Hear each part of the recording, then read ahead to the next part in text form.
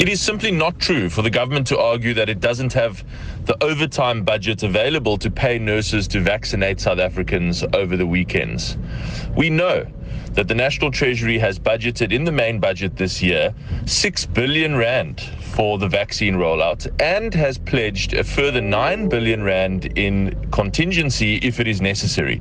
It is time now to start using those funds to massively speed up our vaccination effort, because South Africans are urgently awaiting their vaccine. Funding and overtime budgets should never be a roadblock to rolling out faster vaccinations. The only hurdle should be access to supply of vaccines into the country.